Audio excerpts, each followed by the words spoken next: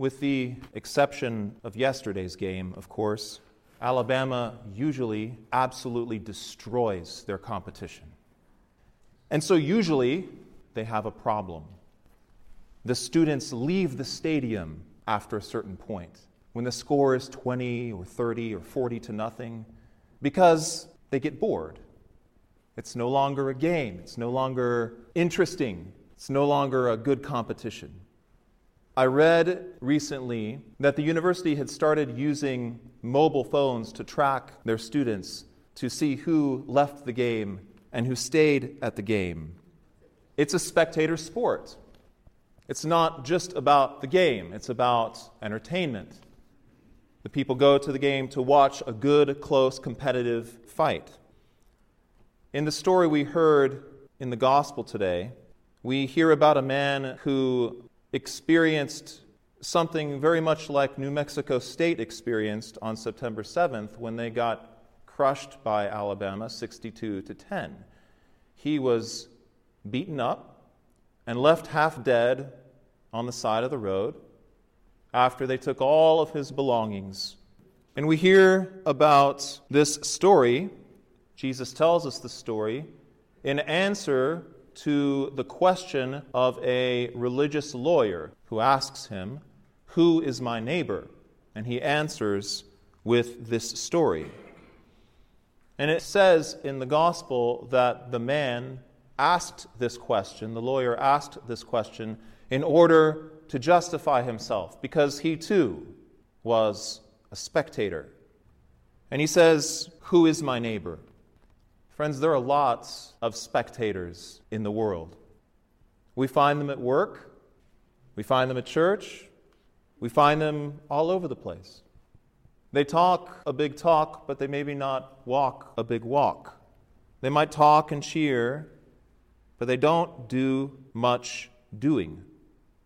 And for those of us, including myself, who are tempted sometimes to forget that faith is not a spectator sport, Jesus Christ gives us this story today.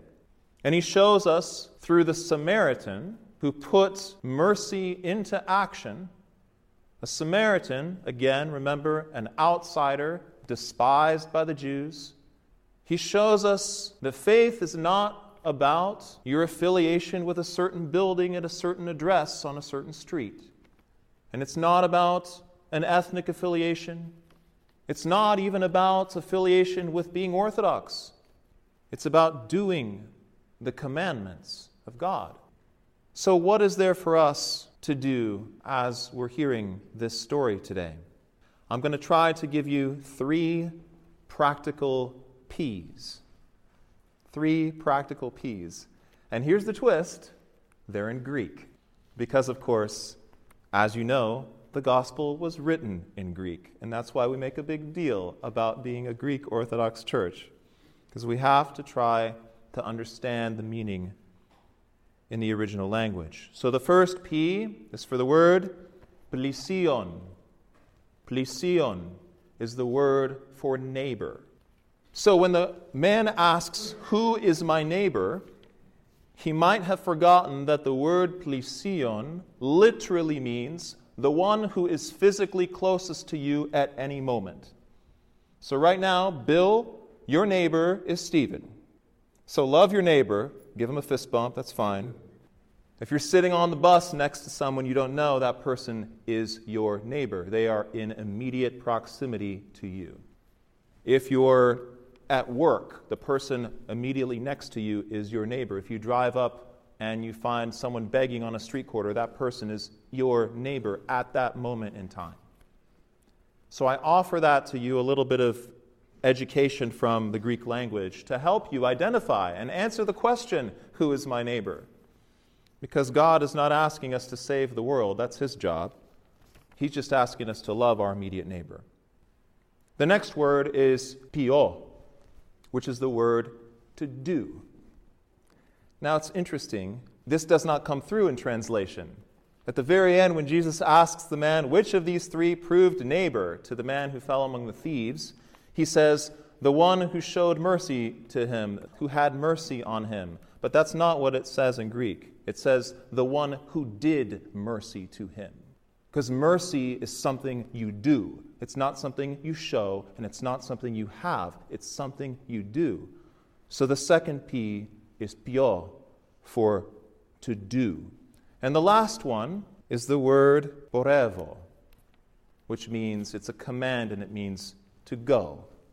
And it's the way Jesus ends this story. He says to the lawyer, porevo que si pi omios.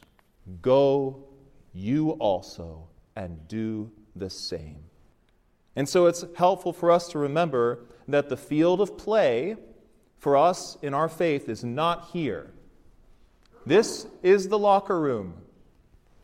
The field of play is out there. This is the hospital. That's the stadium. This is the classroom. That's the battlefield. And we need to remember that as we leave here. Christianity is actually a bit in decline in America, all the statistics show. And I don't know about you, but I think that part of that is that perhaps we've forgotten that Christianity is not a spectator sport. So remember the words of Jesus with which he ended the story. Go you yourself and do likewise. Because Christianity is not a spectator sport.